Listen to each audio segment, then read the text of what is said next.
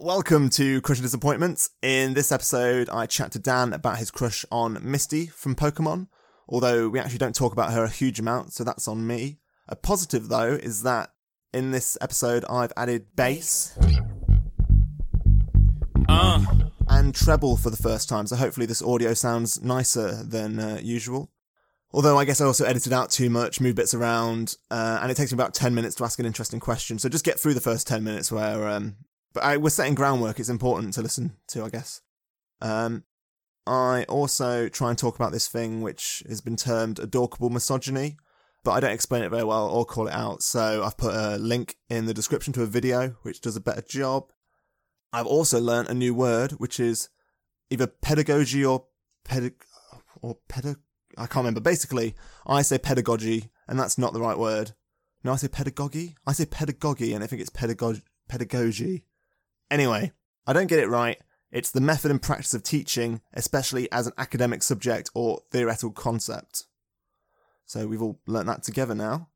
I also say, just if I'm listing things now, I also say pseudo-bollocks, where I mean to say pseudo-intellectual bollocks. So that's also fun. Like now, in this episode, I talk a lot of rubbish in the middle, and at the end, I hijack the whole conversation based on something that I'd heard Simon Pegg say on Adam Buxton's podcast earlier in that day, and so my thoughts on it completely lack nuance. Here's the crush.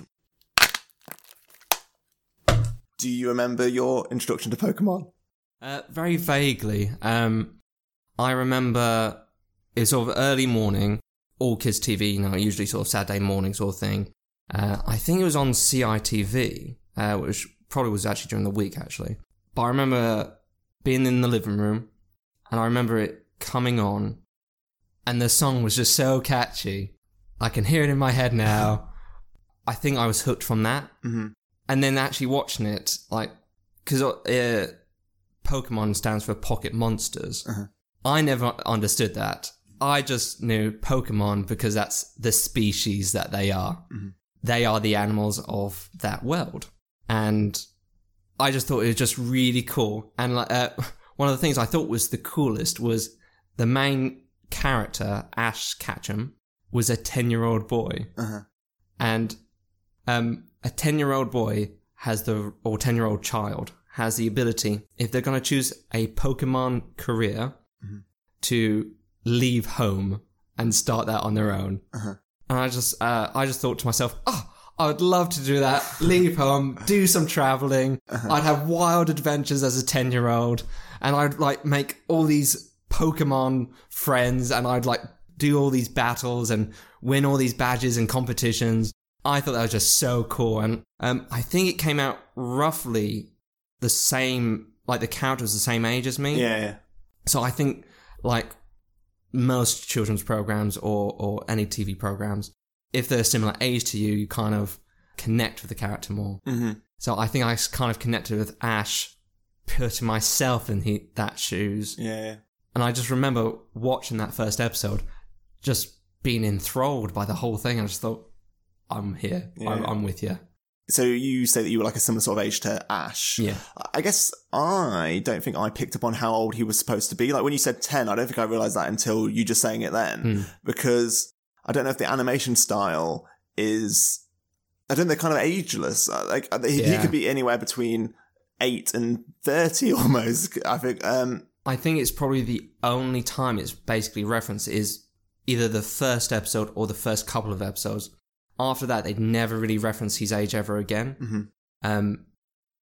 They've kept the same character instead of replacing them, because Ash is a bit of a timeless character and just, air quotes, perfect character mm-hmm. in terms of how he is, to just keep following. Because I think... So this is clearly wrong, because my memory of it, I can't really recall what his personality was. And I kind of had it in my head that he was kind of like a blank slate that you could kind of put yourself onto. I mean, what was his character? What sort of traits did you associate with him? I mean, looking at him now, I think he can be quite naive. Mm-hmm. Like any sort of young person, you don't have the knowledge, therefore makes you naive. You're constantly learning, he's constantly learning. Bit of a arrogance and brashness, but not in a horrible way, just the arrogance and brashness of youth. Mm-hmm. the thrill of adventure and excitement and wanting to just help others. Mm-hmm. I think I connected with him in terms of wanting an adventure, wanting to achieve something better. I was inspired by his courage, that he would stand up to all these villains, all these gang members, like Team Rocket, or like in the movies that they've done. He'd be like the one person standing against it all as a leading example. Mm-hmm. Even if like he doesn't see that he's outmatched or anything, he just knows this is what's right. Mm-hmm. You can't do this. Well, we can just be friends. Why can't we be friends? So Ash was an important figure for you. Like, would you say a role model? Would that be fair? Yeah. And so Misty is the topic of the episode. Yes. I guess, what was her relationship to Ash? Who was she? Because I can't really remember who she was. Yeah, so Misty was a schoolboy, young boy crush of mine.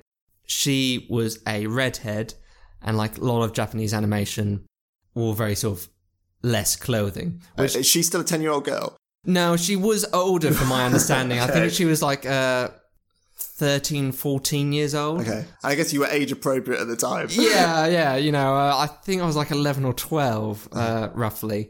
And like, yeah, I knew I liked her. I probably at the time didn't understand sexual desire, but I had a fancy for her. Mm-hmm. And like, she was drawn as a redhead. How Ash meets her is in the first episode. He's with his first Pokemon Pikachu that he got from the professor that hands out all the new trainers' Pokemon. Mm-hmm. And Pikachu doesn't connect with Ash. So he's trying to connect with him. And in the moment of trying to figure something out with Pikachu, he accidentally attacks another Pokemon, a wild Pokemon, which is called a Spearow, which is part of a flock. And none of them take kindly to the accidental attack. And they all charge at Ash and Pikachu, and it becomes this massive chase. And Ash, in his moment of running away, finds a bike and just takes the bike and just more or less shouts to the trainer, which ends up being Misty, "Sorry, I'm taking back your bike, I'm gonna bring it back, don't worry, I'm sorry, and rides off with it. And basically ends up destroying the bike through the chase. Mm-hmm. And I think it's the second or third episode, we see Misty again, and she's got her broken bike on the back of her shoulders, and she's after Ash and wants to know what's happened to it, and he's gonna replace it. Mm-hmm. And she's not gonna leave him until he replaces the bike. And that's basically how she joins him. And like, it's a bit of a comical way of her joining, but... So do they dislike each other? Is it like the standard rom-com of like, they hate each other, so they actually really like each other? Kind of. I think from Ash's point of view, like most young boys, can't tell that the girl likes him, can't pick up any of that. He's here for the adventure, he's a boy, I want the action. Whereas she, being slightly older, I think did have...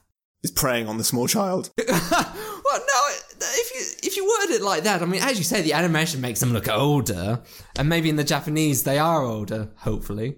But she starts to get an affinity for Ash.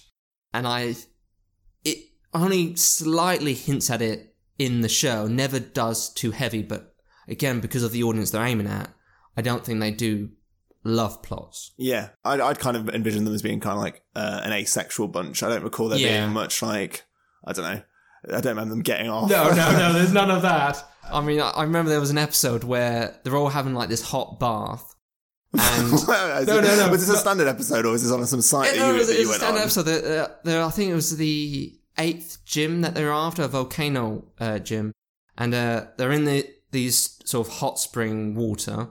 There's this barrier that divides the boys and the girls section. Mm-hmm. And then someone accidentally hits a button which reveals the hidden gym. Mm-hmm. But it takes out the barrier, and they kind of see each other. Not that you see anything that you shouldn't do in terms of skin. Misty's already got a towel wrapped around her, even though she's in the bath, and the guys have got their swimming shorts on. Mm-hmm. But as soon as the barrier comes down, it pulls to a wide pan where you're looking at the scenery, not the characters, and you just hear massive screaming for both the boys and the girls. And so this is a scene that you wrote, or this is from the actual... No, it's not a scene I wrote. I never, write anything for Pokemon. Okay. It's a scene from the actual program. But, no, yeah, so she's quite an aggressive character, whereas Ash, very excited young lad. Uh-huh.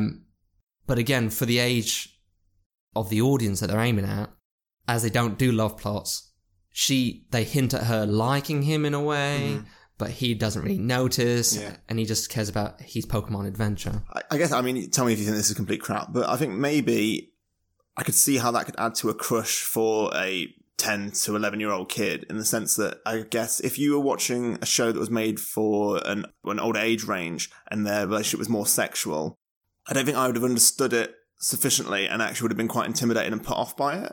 But if you have this sort of playful, child, almost like schoolyard relationship that almost perhaps even reflects your sort of feelings towards girls at school, where you're kind of like, you don't fully understand why you really want to spend time with this person, it could maybe reflect that more than, do you get what I'm trying to say? I think there's more truth to your statement than not. I was a very shy kid in school, and I was terrible. I wouldn't talk to a girl unless it was just going to be on a friend level. Mm-hmm. And I do remember when I was in my junior school, I did have this fancy for a young lady named Chelsea. And I remember I told my close friends that I had a fancy for this Chelsea. Mm-hmm. And on the last day of year 6, when we'd all go to our secondary schools, I think my mate told her, because he knew I was going to chicken out. Mm-hmm. And she sat next to me during one lunch break, and we sat there for like 10 seconds, which felt like a lifetime. Mm-hmm. I looked at her, she looked at me, I looked away, holding my breath because I didn't know what to say. Mm. And she sort of just eventually got up and walked away. I just sat there with a big sigh, and I thought, oh, I should have asked her, and I didn't. Yeah, I mean, I think that's normal, because I remember, even up to being, I guess, mid-teens, or even, I don't know, maybe even till a couple of years ago, I felt attraction to people or liked people, but didn't even know what a girlfriend would look like. Or like, especially like if you're at school and maybe you don't live near each other, like you need to get your like parents to take you to go and see them. I couldn't even envision what a school, like a teenage relationship would look like. I don't know what I'm trying to say. Yeah. Well, I think I understand what you're saying. When I was much younger, in terms of like dating at a young age, I mean, I knew I liked girls and I wanted to be with a girl. Uh-huh. I had no idea what I would have to do with a girl. Yeah. And I saw these programs as you get older, even like from Pokémon. You go and do something with them, like something fun and activity. But I also knew from a young age, you kind of need money to do things. Yeah. My source of money as a child was my mum. Mm-hmm. She's the one who provided money, and like, I thought, oh, surely I'm going to look rubbish. Like, I don't have any money. I have to go, oh, mummy, can you drive us here, as you say, or can you give me money for films? Mm-hmm. And I wasn't one for like hanging around in the park. And because I think I was quite shy and nervous, I suppose I didn't really consider like speaking to a girl like you would a friend. Mm. I figured you have to speak about, I don't know. I had no idea what you speak to them about. Like, it would have to be boyfriend-girlfriend talk, but I don't know what that is. Mm-hmm. Whereas, I suppose the bit of the imagination as a young boy watching Pokemon, you didn't kind of have to worry about that too much. Because they had a character named Brock, who was the oldest of the three who you followed, Ash, Misty, and Brock. He knew how to cook, he knew how to sew, he was the sort of parent figure. Mm-hmm. But like, when he would see a beautiful woman, generally in the show, any woman, mm-hmm. and it had to be, they were women, they weren't young girls, they were women he was attracted to. They would do the goofy cartoon. There's even lots of issues of consent in terms of these parents. Well, okay. They had to do something, right. Again, he would get the cartoon goofy heart-shaped eyes. He would just be smitten with them. He'd be saying poetry. Mm-hmm. He'd be showing off in front of them.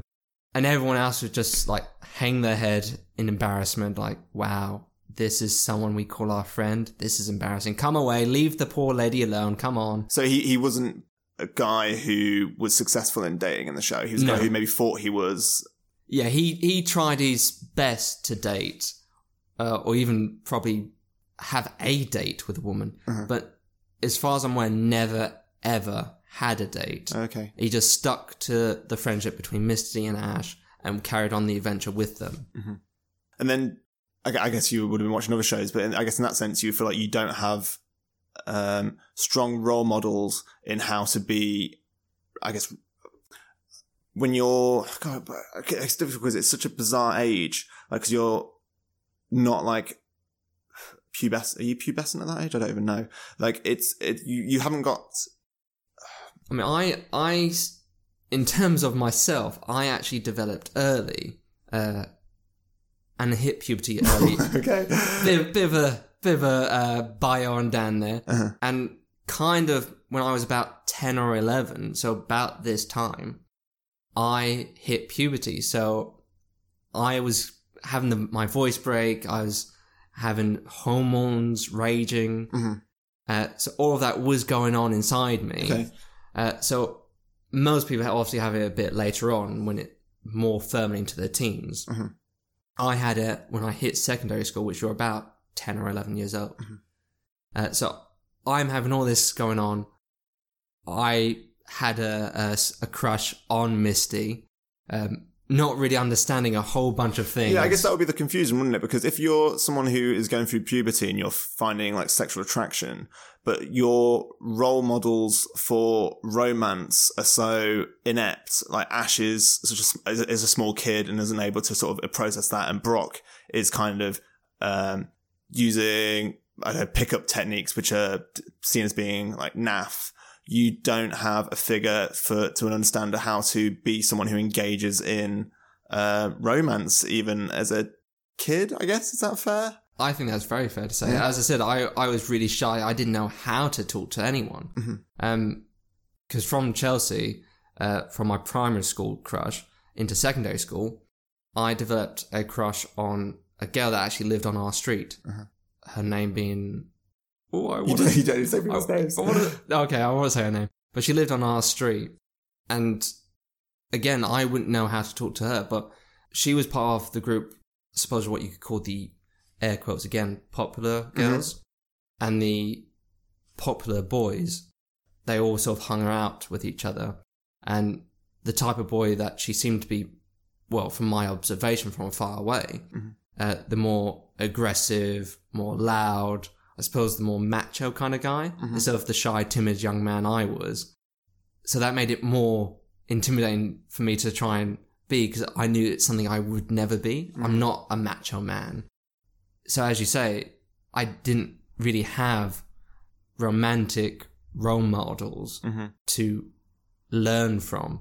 And I suppose maybe this is another reason why I've only just thought of it now. Might have had a crush on Misty, because she had an affinity for Ash, but it was never seen or recognised. I felt something similar to her in that regards, that I have these feelings, I don't know what to do with them. Yeah. Nothing's reciprocated.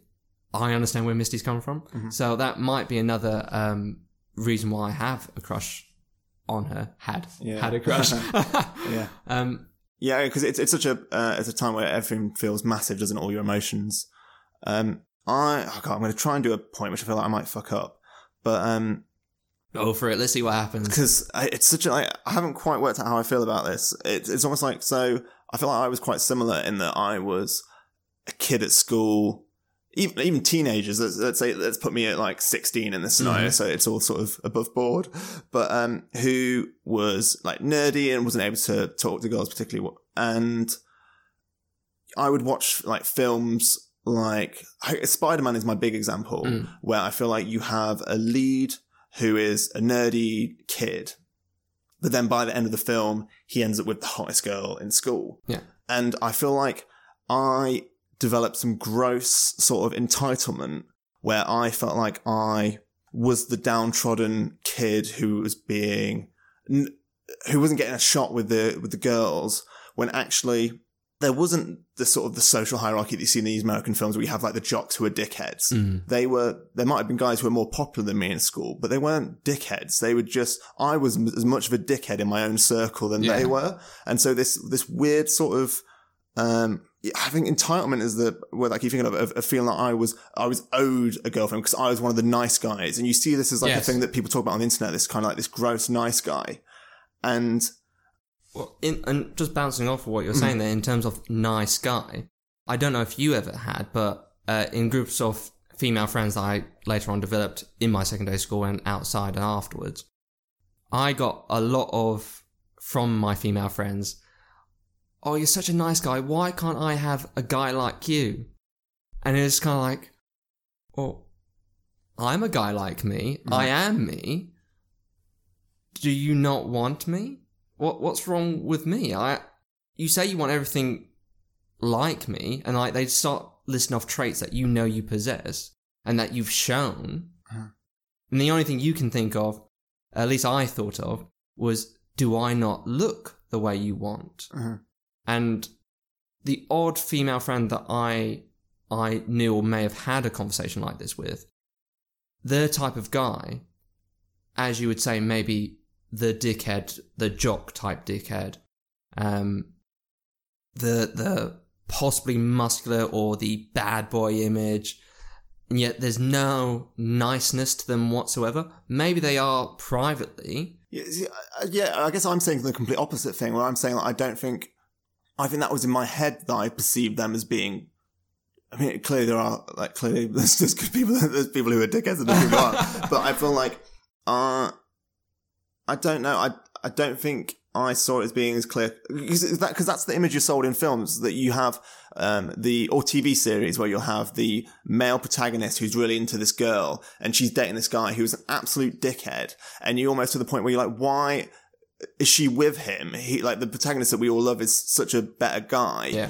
But I don't think that is real because it's definitely not real because like that she becomes like a prop in that instance, in which, because I don't know, I feel like these nerd guys who perhaps weren't socially skilled in school, but I'm finally here. So it's the beginning of the Social Network where Mark Zuckerberg's on a date with Rooney Mara's character, and she says something like, you're going to think girls didn't like you because you're a nerd. It's not. It's because you're an asshole. And that hits me as so much of where I think I was as a teenager, and where I see a lot of guys now having I'm just repeating myself now by saying entitlement, but does that kind of make sense? It's kind of like...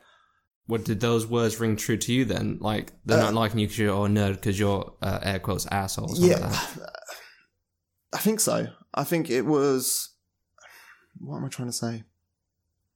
It's such a point that I haven't quite got my finger on. That's why I'm struggling with it. I mean, it's interesting.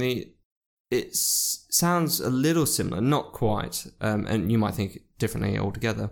There was a TV show called Stargate Universe, and my favourite character was one named Eli, if I remember correctly, and he was like really intelligent. He was the stereotypical look for a nerd in terms of, he didn't have glasses, but he was overweight, wore lots of sort of like nerdy type tops, fancied this politician daughter who was helping lead the project of Stargate Universe. And she's really beautiful, really hot, really smart, got on well with Eli, but she went with this military man. I think his name was Scott in it. Not a bad guy at all. Actually a really decent guy, fairly heroic in his own right. And those two had a relationship. And there was a point when both Eli and this politician lady were at a bar drinking, and like she starts saying to him, you know what, Eli, you know what you are? And she said the line that most guys, or at least I reconciled with, even if it was never said to me, I had versions of it. You are a good friend. And it sort of just hit you home that this guy that you're fighting for, like maybe he could have done more, but he was genuinely trying to fight for her. Couldn't get her. Even to a guy who wasn't a bad guy, she was just more into him. Yeah, see, I think I would interpret it the other way again, where I would see him as being... Because I would imagine that's a show that was written by, like, guys who had that same entitlement that I had. And actually, he doesn't have any right over her for her to say that to be in a relationship with him. This idea that he's been, like, the idea of the friend zone, I think that's gross, and I think we're fed it as a kind of like an idea of it's something that's been done to you. It's like people are entitled to make their own decisions. Of course. And for him to feel bad about that, sure, like you're entitled to feel sad that someone doesn't reciprocate your emotions, but let it go. I think that's when it builds up and it becomes toxic. And I think that's when is learning to close a chapter. Because someone once said to me, because obviously there's this mythos, if you want to call it that, of the one person, mm-hmm. the one that's for you, your soulmate and all that. Mm-hmm. Someone once said to me that they do believe in the one, mm-hmm. but they believe there is multiple the ones, which I've spoke to a few people of my friends. Seems to get a very different response when I bring it up. So apologies if that causes a massive debate on here. But in terms of you can find someone, fall in love, have this great relationship, then whether it be on their part, your part, something's now not working and the relationship ends. And then you meet someone else. You've had the exact same feelings, different feelings, but the love that you had for the first person, it's new, but it's the same deep connection that you had before. Mm-hmm. And you now love this person, maybe the same, if not more. Mm-hmm. Does this mean the last person was any less the one person that you were originally prepared to spend your life with? Or is this person the true one? And this is what the person who was trying to get at to me is, they don't believe there is the one. There's multiple the ones for you. I mean, I really don't. That sounds like pseudo bollocks. Oh, really? Like this, because them. I mean, it's a contradiction in terms in itself to say there's multiple ones, but I sort of see the point though. Do you know Dan Savage? No. He's like a relationship or sex blogger, I guess, and he was talking about this idea of the way that we value relationships. Or we see a successful relationship is one which you get together, you stay together, one of you dies. And that's seen as being a success because it never ended. But actually, if I spent a week with a person and we had a really intense understanding of one another, went away from that, we never saw each other again, that is in itself a successful relationship. And so this idea of presuming that one of you has to die for it to be a valid experience is, I don't know, misguided, I guess. I feel like he probably said something more sophisticated than that. But that was the gist you got. Yeah. I suppose so. As I said, mythos of the one. I've spoken to people that don't believe there is a one. You find someone that you have. Do you believe there's a one? I used to. I do believe you can find someone. Probably why I lean towards this, there's multiple the ones. But I do believe you can find a connection with someone. And you can be prepared to call this person the love of my life. I'm prepared to marry you, stay with you for the rest of my life.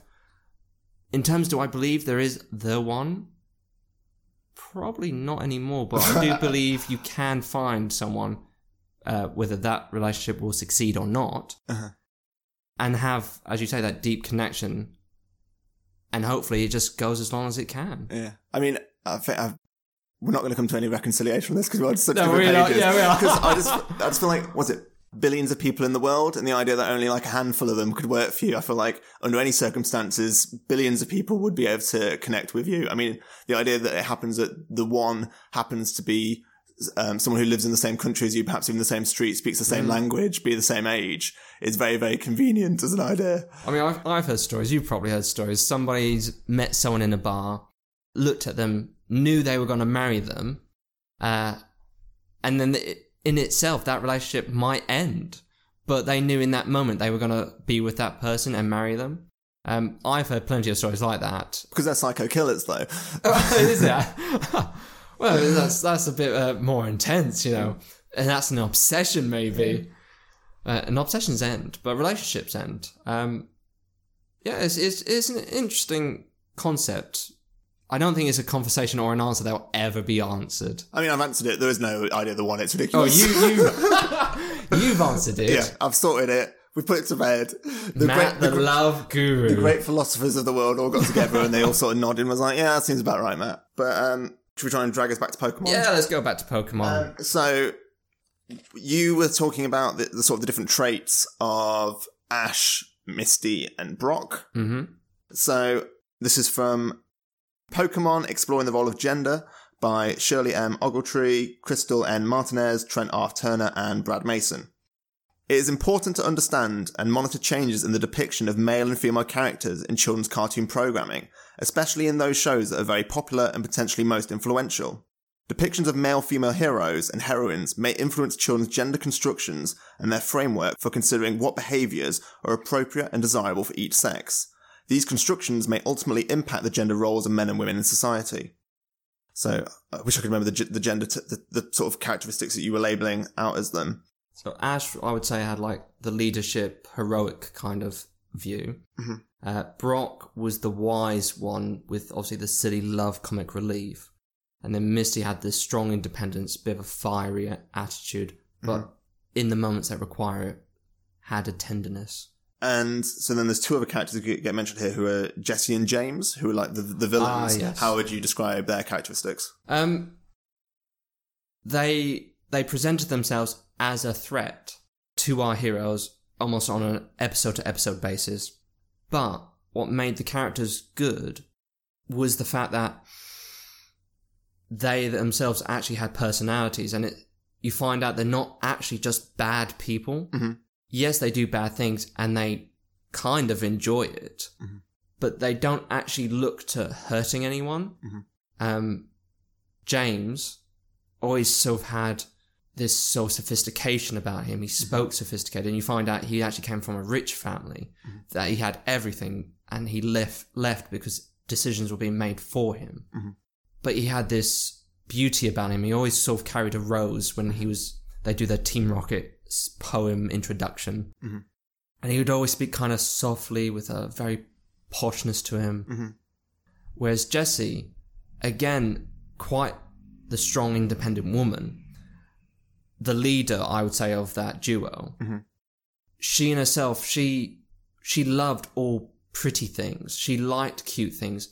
And she in herself, I don't think they delved on it too heavily, but if you picked up on it, she looked for recognition from people. So she would enter competitions for like beauty pageants, fashion things. But because she has this fiery attitude, again, she's got caught up in the world and found someone who sort of like follows her and recognizes her. And they sort of like symbiotically help each other personality-wise.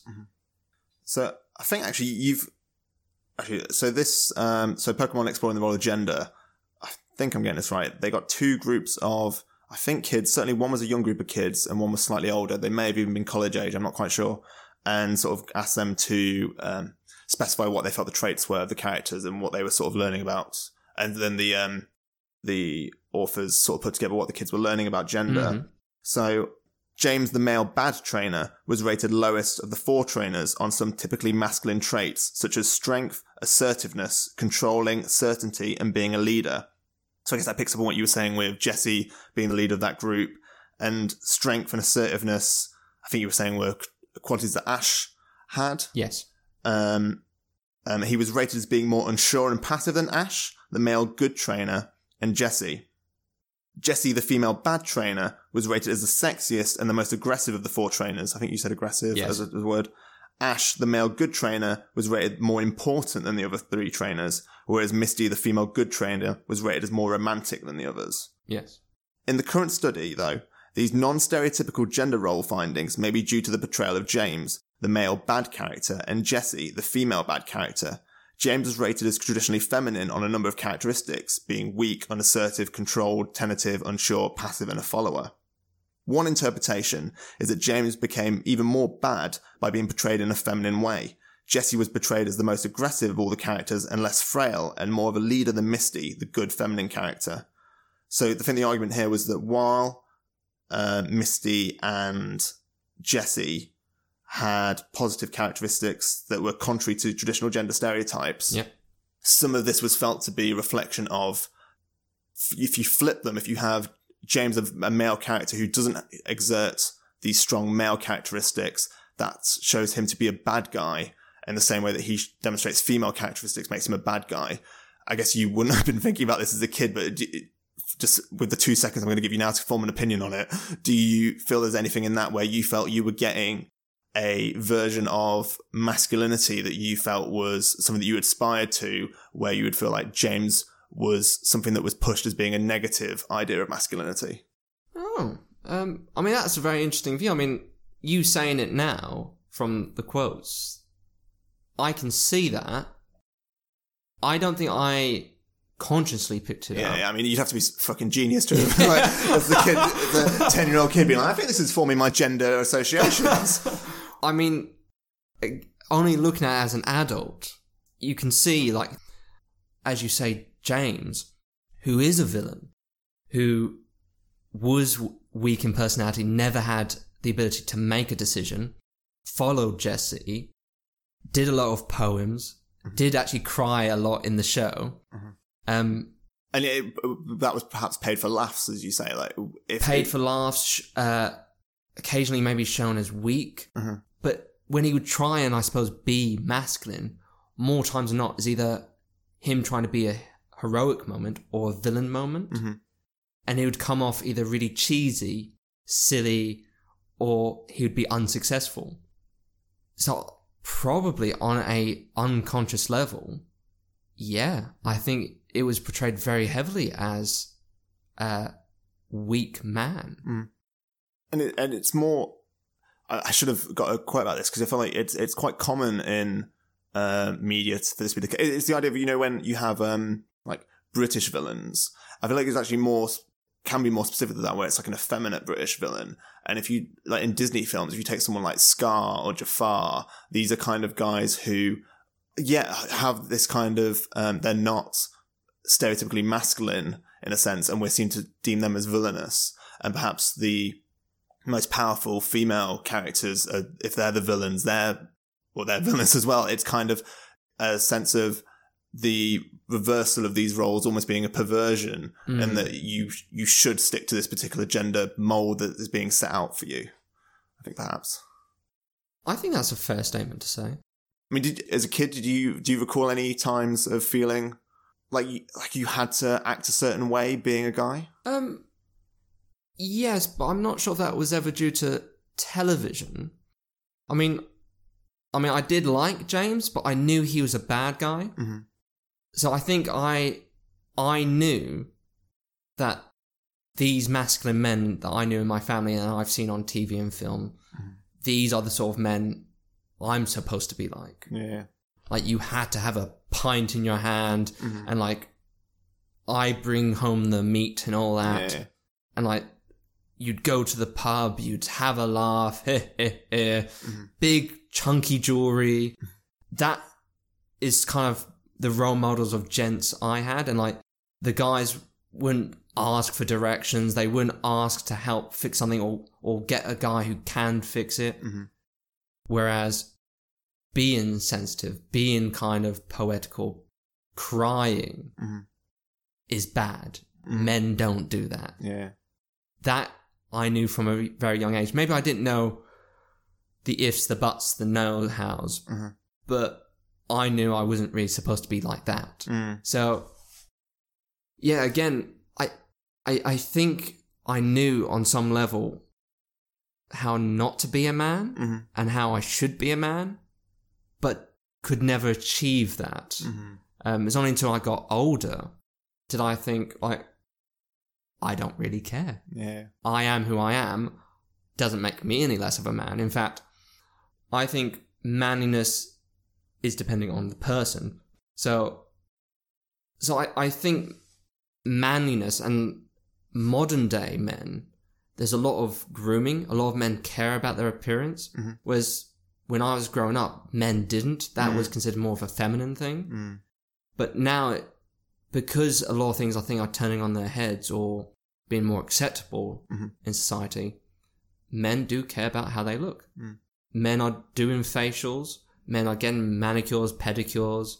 They're doing all this grooming facially, hair, because they want to look nice. Whereas before, a man had to look grizzled. He had to look almost unkept. He had to be just hairy, not groomed. He had to not necessarily be muscular, but show that he is a man. He can provide and be the big dog, if you will. And going back to Pokemon, James never portrayed any of that. I don't think any of our main characters, whether it be James, Brock, or Ash, exude manliness. It's the men they encountered, whether they be one-off villains or whether they be men they had to just battle and then actually find out they're not bad men either. I guess there would probably be something in the fact that they're children, and so that would mean they wouldn't be, I don't know, like them encountering... Child's perception. Yeah, well, like them encountering men, you would make them, I don't know... Dominating. Yeah, I guess so, to sort of like show up the power dynamics of how you got kids versus adults. But it was interesting what you said about like hair and grooming and stuff, because it might be 2 years ago now, but it stayed with me. I remember I went to a Turkish barber for the first time, and afterwards there was like they sort of like dunked my head in the sink in front and like shampooed my hair and like washed my face, and I came out of it and I just felt so zen for like the rest of the day. Like I just felt so relaxed, and there was a point where I was like, God, I get this whole idea of like spas, and it felt like a space that had been, like, even in this very masculine space of like the Turkish barber, I suddenly felt like I'd been denied this central like pleasure for like bullshit reasons. I haven't even been to a spa, like, but I felt like I would enjoy it. But even knowing that I would enjoy it, I still felt a sense of there being I don't know, like, it would bruise my masculinity to go if I didn't go with a woman, because then it would feel like I could show it off to people and be like, yeah, I just went with like Joe and we had a good, all right time. But like, it actually like, why it would be an experience for me. And so I think that was, I guess still, as someone who likes to think of myself as being, able, not confined by like masculinity, I still occasionally put myself in this sort of cage where I can't just be, I guess. I think men still do it. Even men who are comfortable in themselves. Because you've got your group of mates who may be more manly than you, but, you know, you all accept each other and whatnot. But if you said, I went to a spa, felt so relaxed, I feel refreshed like a new man, these friends of yours, masculine friends, even if it is out of jest and good faith, make the odd joke, even if you have a laugh with them, say, yeah, subconsciously, you may not be so quick to incline to try it again because, and I think, again, this is something from how we grow up, bullying, teasing. So it can be from an uncle, it can be from a granddad, from your dad. You do something and they're like, what are you doing there, son? Is your mum taking you to do that? Oh, come with me, son. I'll show you how to be a true man. Don't become like your mum. Don't become like your sister. So again, that sort of teasing from a young age, I think implants it when you're older. If someone does make the odd gesture and joke, and you know it's a gesture and a joke, but I think it does put a small thought in the back of your mind that might maybe delay the next time you actually go. Be like, I do remember, but I don't feel like it this time, because maybe you know a joke will be made again. Well, I guess in the same way that the show laughs at James when James cries or when James shows emotion, it's like, this is something that you will be picked on if you do this. Do not do this. Yeah.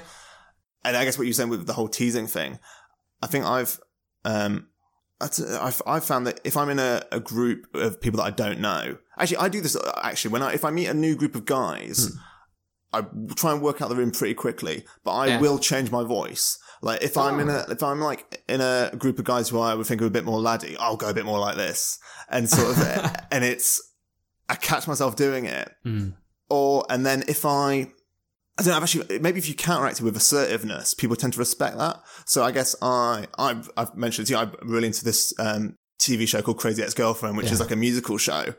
And so not something that would fall into like typical like masculine pursuits.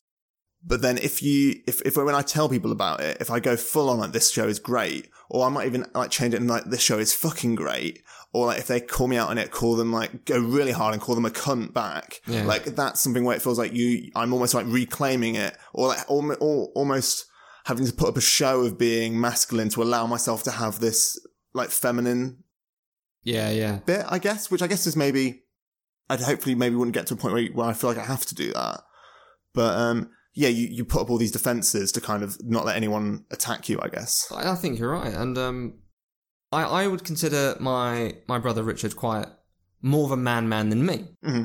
And I think he'd probably agree with that. And I'll give an example. I went out with him and his group of mates who are more laddish than he is, but he can quite easily merge into that group. And we all went out for his birthday, and I don't know, there was like 9 of us all together. 8 of them all chose pints. Pints of beer. Got round to me. I chose a Smirnoff Ice. An Alcopop. Not a beer. Not something a man would drink. Yeah, and something that I can, having this conversation, if I was in that circle, it would be something that I would probably raise. I would probably pick on that person who did do it. Like, it would be something everyone I would do. Did. Yeah. And I mean, I felt quite fine saying my drink because I don't always like how beer tastes. Yeah. And I just thought, I didn't feel like I wanted to get drunk. And my brother, the look of laughing and disappointment was like, my little brother coming out with his big brother on his birthday. We can all drink. We can all have a laugh together. Has chosen a weak drink. And like all the guys jumped on me, as you say, like saw the opening, went for the teas. My brother went to the bar, him and a few other friends, came back with a load of drinks. Everyone got dished out the drink, and I was given a pint. And my brother says to me, in a very comical way, like, Dan, I got to the bar, the barmaid went to me, what can I get you?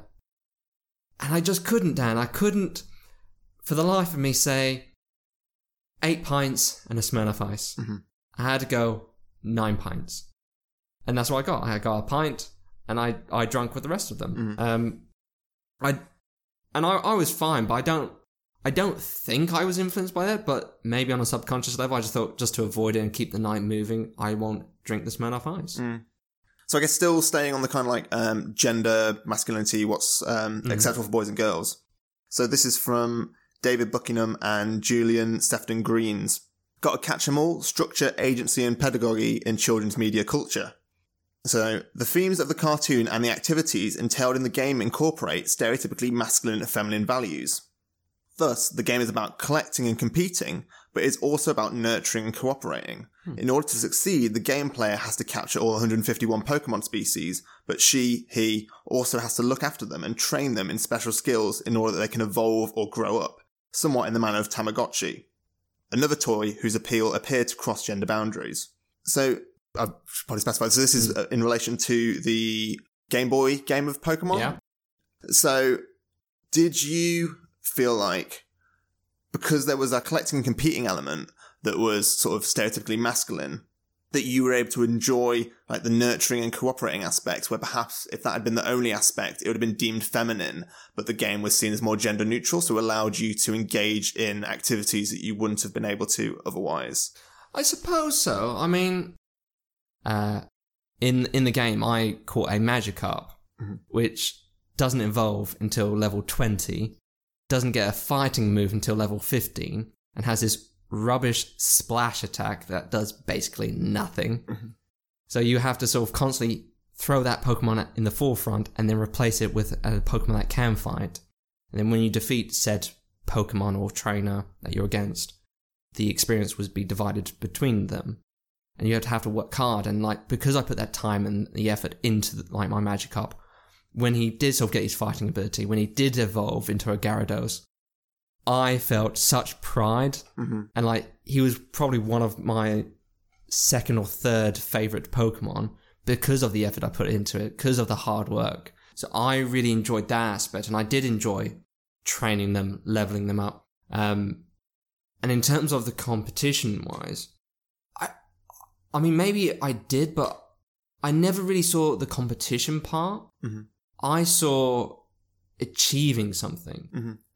I saw beating this person, and at times it'd be like, this Pokemon of mine, whatever said Pokemon, let's say Gyarados, beat that person. I know I've nurtured it to that point, so this is obviously a more feminine view, and it's won the fight. And I'd feel quite proud that I've achieved that with this Pokemon. Or, yeah, I don't think I ever really did it for the competition side. It was more of the end game, the achievement.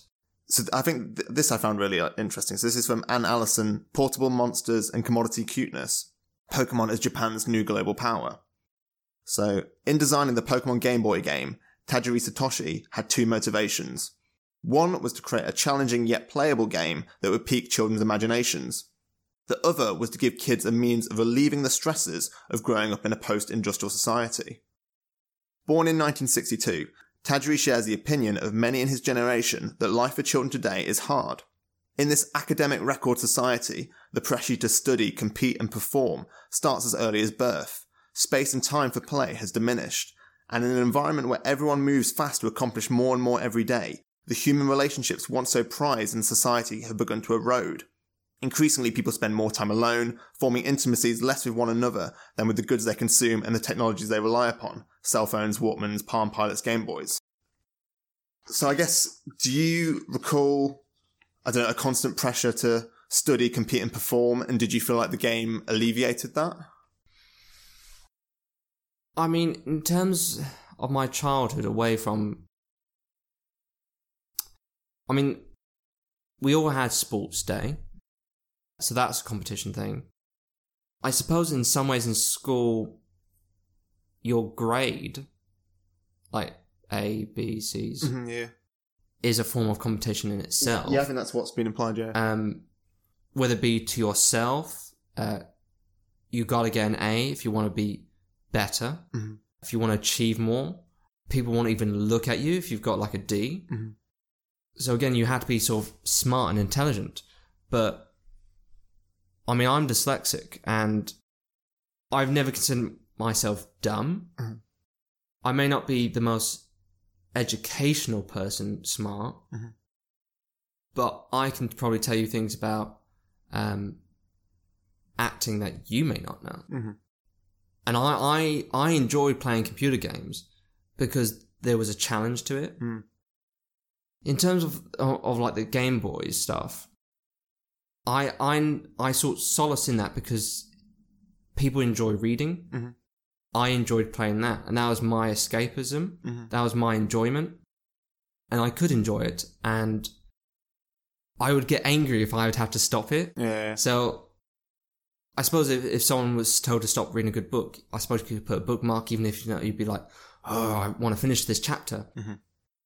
If my mum said game down, I would get quite angry. No, I'm into this. I think I'm near the end. I've got to finish it, or I've not hit a save spot yet.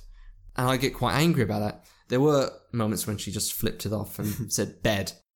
And like, that was that. And like, I'd be really angry and I'd sulk to bed. So did you get a sense of euphoria playing the game when you complete those levels? Oh, yeah. Oh, God, yeah. And it spurred me to do more. I mean, the game itself, they wanted you to be quite social with other people. Because if you bought Game Blue or Game Red, those certain games had only certain Pokemon. And you had to get those particular games to get those Pokemon. Like, there's 2 bug type in what was called the Safari Zone. Blue could get the Pokemon Pinsir, and Red could get the Pokemon Scyther. Sorry, so is that something where if 2 people have the game, they're able to interact with each other, 2 human people? Yeah, you'd get a connecting wire. You'd both have Game Boys. One person would have blue, one person would have red. And not only could you actually fight each other with the Pokemon you've both built up, so it's no longer in-game people, AI, it's an actual person you're fighting against, which I think brings a new level of stakes to it and more competition. Well, and I guess I think that maybe links into what the creator's idea was of trying to people being so connected to their devices, but wanting to connect people together, and so finding a way to get the devices to make people connect. And I guess I wanted to end on this, but the idea of the new Pokemon Go game, where people playing on their phones, like I still go into fields and see people like with their phones out talking to people they've never met before. And it seems to me that that's almost like the ultimate version of what was originally envisioned, because you've now got to get people on their devices, which we're using more than ever, but you're getting people actually to go out physically into the real world, engage with other people, and sort of get away from the stresses of an industrial world. Yeah, it's a fantasy. Yeah. It is escapism.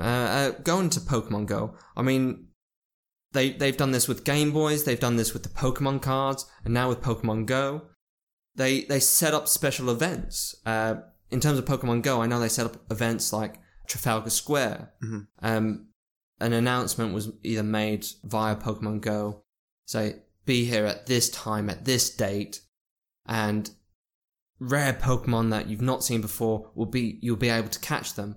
Or they'll set up special events where you can fight each other, and whoever wins will get a special prize.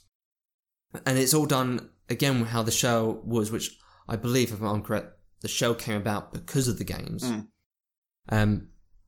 About sort of friendly competition.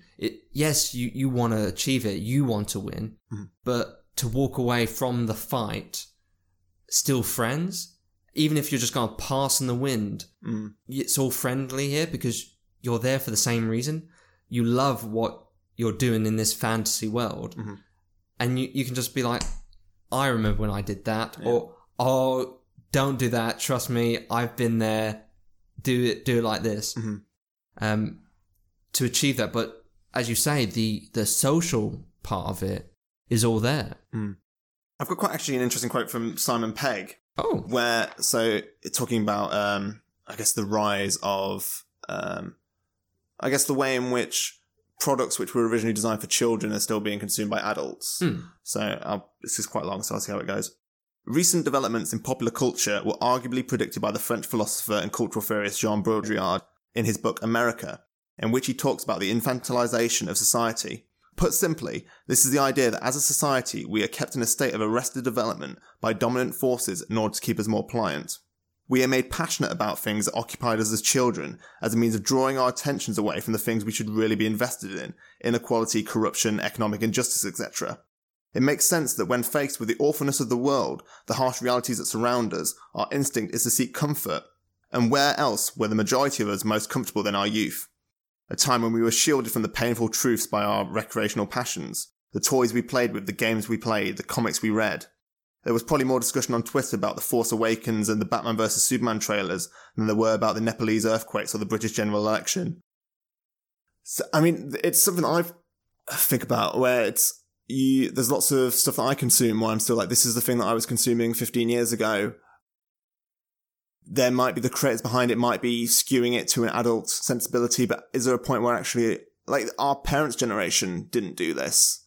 It's, like in the way that I can sort of list the history of fantasy worlds, but couldn't do that about the UK. Yeah. And I think I don't know, some might consider it a small sadness, because like in school, history, also, I learned a hell of a lot about World War II, yet not so much about World War I. Maybe things were touched upon it.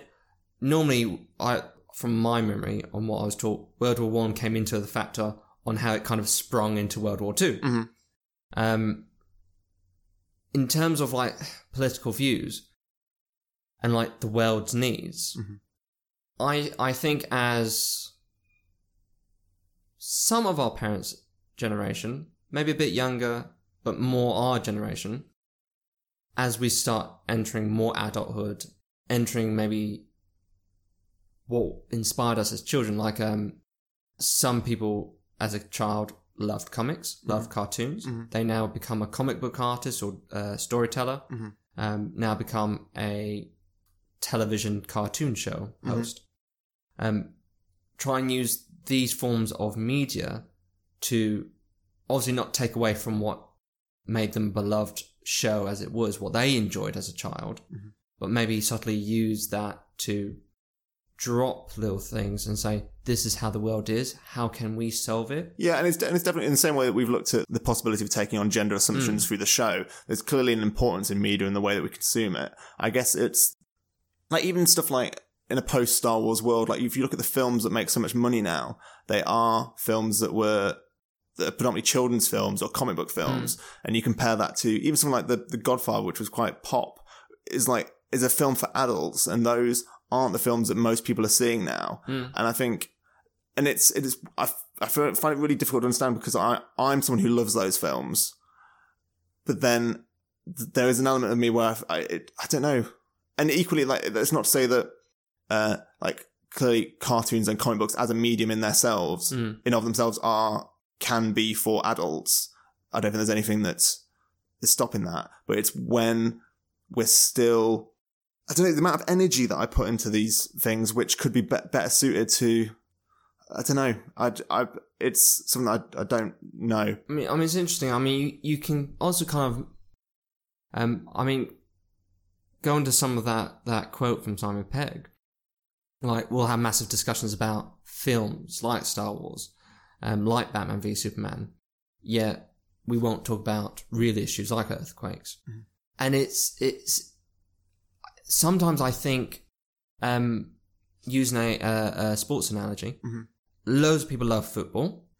Loads of people have football fans have thoughts and opinions how their home team, their beloved team should play, who they should have on the team, and who that they shouldn't have on the team.